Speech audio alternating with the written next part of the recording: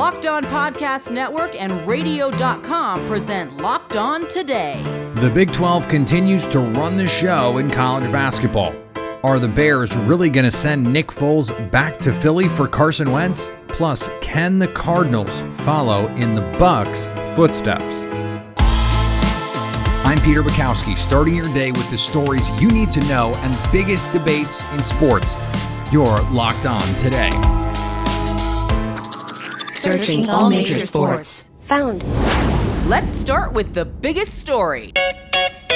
Another night, another monster game in the Big 12. West Virginia pulls away late 82-71 to beat Texas Tech in a game that really was much closer than the final score indicates. Joining me now from Locked On Big 12, Josh Neighbors. And Josh, I had you on the show a couple weeks ago, the last time these two teams played, and I asked you which one was better suited for a deep NCAA tournament run. After West Virginia is now 2-0 in these two games, how different about your answer do you feel? Because you said Texas Tech last time. I did. And here's what's interesting. Between these games that actually happened, West Virginia lost at home against Florida, which I thought was another indication of their up and down nature. But since then, they've won now 3 straight games, this being the latest. And what I think they've exhibited is that they found their best 5. And we've seen that tonight through in and throughout. Bridges, Matthews, Culver, McNeil, and McBride. That's their best 5. Matthews' last game goes for 20+. Tonight he goes for 2. McNeil, last game goes for 3. Tonight, 26. So they're finding scoring from different guys. They found their best 5, and they've found the ability to have variance within that best 5. That, to me, is the key, Peter. And you're right. I do feel very comfortable about them, about saying, hey, yeah, this is a team that can make a run because they found that identity.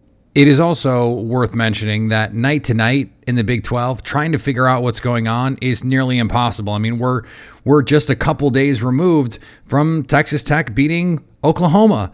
And you know, Texas, we know, is a really good team. Baylor might very well be the best team in the country. So we also, I think, have to be careful making too big of judgments about one game in what is easily the most loaded conference in college basketball. Right. I mean, we saw from Texas Tech what we wanted to finally see. There's a reason why they're number 7 in the country this week. It's because they've gotten it all together. Since that West Virginia loss the last time around, they've been putting it together in the rest of their games, but not tonight. They were not able to put it together tonight. And so that's kind of the up and down nature of the league. Texas has dropped a few games in a row as well, 4 of the last 5, I believe it is. And even now Baylor is facing their toughest challenge in the coronavirus. So, I mean, all of these teams are trying to find their footing and trying to figure out, what is our identity? How much does playing such a challenging schedule cloud the fact that, we might have found it one game and, we might lose our confidence the next with a loss? It's just so hard to tell on a night-to-night basis. Even Iowa State's giving teams difficult games. Kansas State almost beat Texas tonight. So this league now, top to bottom, seems like it's trying to, it's cannibalizing itself in a way that we've seen the Big Ten do it all year. So it's kind of crazy. And it's so funny, Peter. You and I always seem to, meet every single week, and the conversation shifts from team to team, game to game. It's just been so much fun this season. The Chicago Bears look poised to trade for a quarterback. Could it be Carson Wentz or someone else? Plus everything you need to know next. Now, here's what you need to be locked on today. The Utah Jazz extend their winning streak to 5 and stay atop the Western Conference after beating the Celtics in Utah. The Utah Jazz won their 16th game in their last 17 with a defeat of the Boston Celtics. Brad Stevens came out with an interesting defensive game plan, playing 2 bigs and switching everything, and the Jazz annihilated it. Once again, the opponent had to pull a ripcord on their defensive game plan. Tonight was the Jazz best offensive game of the year, led by Donovan Mitchell's 36 points. Joe Ingles had 24. Rudy Gobert's defense was remarkable late in the game, but once again, it was the third quarter for the Jazz. They're the number 1 third quarter offense in the NBA, the number 1 third quarter team in the NBA, and that's when they stretched it out. Jazz hold the best record in the NBA, having won 16 of their last 17. For more on the Jazz, visit Locked On Jazz on the Locked On Podcast Network. The Philadelphia 76ers hold on to their slim lead in the Eastern Conference after beating Sacramento 119-111. Joel Embiid put up 25 points, and the Sixers stay up on the Milwaukee Bucks by a game and a half in the East. Remember when James Harden was supposed to make the Nets unstoppable? Well, they just lost again. Adam here with Locked On Nets podcast. Once again, that old-fashioned feeling we had against the Washington Wizards. Brooklyn, just a no-show, really, across the board against the Detroit Pistons tonight. They came out soft, came out lackadaisical, didn't give you perimeter defense, which exposes the defense on the interior even worse in a game like this. It's a matchup where on paper, even without Kevin Durant, you should be easily destroying a 5-win team. Instead, you give the Pistons their 6th, and there's just a lot not to like about it because it comes down to effort, comes down to energy, comes down to focus, comes down to being prepared to take on a team that is well below 500. Instead, Brooklyn continues this trend of not showing up against bad teams around the NBA. You can hear Doug and I break this all down on the Locked On Nets podcast right here on the Locked On Podcast Network.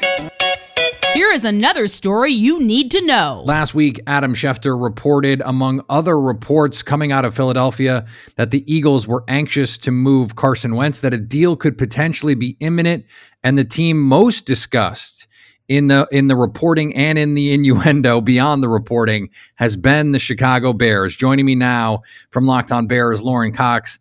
And Lauren, parse some of this stuff for me. It seemed like we were going to get a deal. There was stuff on the table, at least through the reporting of it, that there was some sort of discussion happening here and now. We haven't heard much lately. What's going on? Yeah, initially we thought it was, well, the NFL doesn't like big breaking news directly around the Super Bowl. So we just had to get through last weekend and the blockbuster trade would come out Monday or Tuesday. And we're at the end of Tuesday and still no deal. Now, the latest reporting we're hearing is that maybe the Eagles kind of got the cart ahead of the horse a little bit, showed their hand a little bit too much, and saw the big price tag that Matthew Stafford got and said, hey, let's get that for our franchise quarterback. And teams like the Bears and the Colts, albeit interested in potentially bidding against each other, weren't interested in bidding up to that level. And so now Chicago is left kind of seeing where the Eagles are a little bit here and also exploring a lot of their other quarterback options because they seem desperate, and every indication is that they want to go big. They want to make a big swing at quarterback and make a clear upgrade from Mitch Trubisky and Nick Foles rather than more of a lateral one. Yeah, a lot of the reporting that I saw about, hey, it's a 1 and other picks and a player, to me, that seems like something that Philly says, hey, reporter X, this is what we're getting, to create a market a little bit for Carson Wentz. It seems hard for me to believe that a team is going to give up multiple assets and a high pick for a player like Wentz after what we just saw last year. Well, the problem is, NFL coaches always think, well, we can fix him. Oh, I got this. We can do it differently. It's going to be different for us than it was with that other team. And for the Bears in particular, they hired last year their quarterbacks coach, John DeFilippo. He was the Eagles quarterbacks coach in 2016 and 17, Wentz's first couple of seasons. He has that experience helping Wentz get to that high level, and the Bears just promoted DeFilippo to now passing game coordinator in addition to quarterbacks coach. So that opened up the floodgates of Bears Wentz rumors, but it's also important to keep in mind that John DeFilippo has worked with a number of other quarterbacks that are potentially available this offseason that the Bears could have some interest into. So it's not so much a direct tie to Wentz only, but he opens up the gamut for a lot of different possible quarterbacks. Terrific segue into my last question here. You said the Bears want to make a splash at quarterback if it's not Carson Wentz. We've heard Deshaun Watson mentioned in connection with Chicago. We've heard Derek Carr. This QB carousel is spinning quickly. What are the other names? Who are the other? It's Watson. They're definitely interested. I don't know if Watson wants to waive his no trade clause and come to Chicago that already has some long-term instability at head coach and GM, plus everything they would have to give up to get Watson would send Watson to a supporting cast that won't have a lot of ability to actually build around him and do that supporting. So then it's, Derek Carr, like you mentioned. John DeFilippo had been his quarterback's coach with the Oakland Raiders at the time. Also, I guess, Gardner Minshew from the Jaguars, not really quite that big swing for the fences, but a guy that, a young, potentially ascending quarterback that John DeFilippo worked with on the Jacksonville Jaguars, a chance to be more But at the same time, DeFilippo worked with Nick Foles and had the same success in Philadelphia with him that he did with Carson Wentz. So anything can happen at this point, but the Bears and Matt Nagy have been quoted as saying, you got to get one of these top elite quarterbacks, the top 10 or 12 quarterbacks to be a difference maker. That's what they need in Chicago. That's what they're going to go after. And the list is pretty short. Wentz, Carr kind of seem like the most two likely candidates. Can the Arizona Cardinals follow in the Bucs' footsteps from out of the playoffs to the Super Bowl? Our cue of the day is next. Agree or disagree? This is the cue of the day. The Tampa Bay Buccaneers went from 7-9 to Super Bowl champs. So all this week, we're trying to figure out who the next team could be in 2021, going from 500 or worse to the Super Bowl the following season. What about the Arizona Cardinals? Kyler Murray, DeAndre Hopkins, Cliff Kingsbury, and a defense that has some nice young talent like Isaiah Simmons. From Locked On Cardinals, Bo Brack and Alex Clancy have the case. Bo, the Tampa Bay Buccaneers went from 7-9 in 2019 to the Super Bowl 55 champs the year after. What do the Arizona Cardinals need to do to go from 8-8 to make Super Bowl 56? What's the old cliche? Defense wins championship. Todd Bowles, the former Cardinals defensive coordinator, he was the unsung hero of Super Bowl 55. That Tampa Bay Buccaneers defense balled out. They didn't even give up a touchdown to that potent Chiefs offense. Can the Cardinals develop in the third season under Cliff Kingsbury and Vance Joseph, a defense that can slow down the opposing offenses, especially in a murderer's row of a division in the NFC West? And the upcoming schedule, they're going to be facing just an incredible slew of quarterbacks and wide receivers, whether it's Green Bay and Aaron Rodgers and Devontae Adams or Kirk Cousins and Justin Jefferson. I mean, it's just going to be incredible, including the division foes and Russell Wilson and his wide receivers. Matthew Stafford, the newcomer to the division.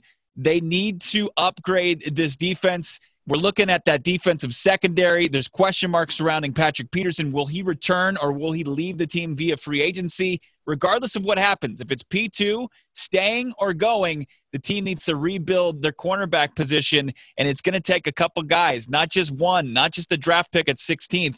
It's going to be important that this defense gets better, and that's on general manager Steve Keim, Alex. Yeah, and on the other side, it's no more fun time for Kyler Murray. Like, it was nice in 2019 because in 2018, the Arizona Cardinals were pretty much a Division III school in the NFL. You come to 2019, you get the spark plug of Kyler Murray. So much fun. You saw him in the playoffs go toe-to-toe with Alabama after the first quarter. And he comes in the NFL. They tie week 1 against Detroit. When they're down a couple scores, you're like, oh, man, there's some juice in the valley now with Kyler Murray at center, under center.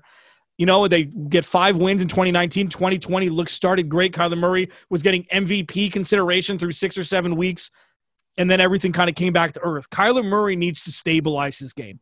We saw the best of Kyler Murray in the run game. We saw the worst of Kyler Murray in the run game. And sure, injuries hindered him towards the tail end of the season. Kyler Murray needs to grow up. He needs to mature. He needs to take that next step because it's no more, oh, cool, Kyler Murray's the quarterback. It's Kyler Murray's either going to win games for the Cardinals or he's not.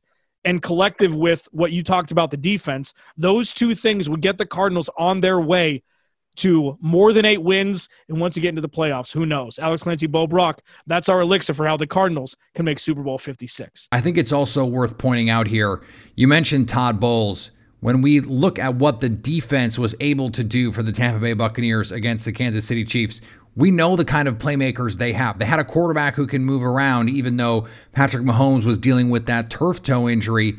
If you can't block, you are going to have a hard time. And relying on Kyler Murray to run every down if necessary, this offense needs to evolve, first of all. But second of all, they need to shore up that offensive line because it lets them run the ball better, number one, running in traditional run formations, and also protects Kyler Murray because we know he can extend plays. But what about play action? Give him time to find second, third receivers. DeAndre Hopkins is a great tool, but they have other guys that they can use. They just don't always give Kyler Murray the time to see the field and make plays, especially down the field where he's incredibly potent, one of the most lethal, accurate deep ball throwers in the league. And finally, Serena Williams won 6-3, 6-0 against Nina Stojanovic in the Australian Open. This is the 75th time Serena has won a set in a major, 6-0, the second most among women in the Open era. Now that you've got the news, go make some money. Listen to Locked On Bets, download and subscribe wherever you get your podcasts. Coming up on Thursday, could the Minnesota Vikings finally break their Super Bowl curse? We'll have that and a lot more, so at least until tomorrow, stay locked on today.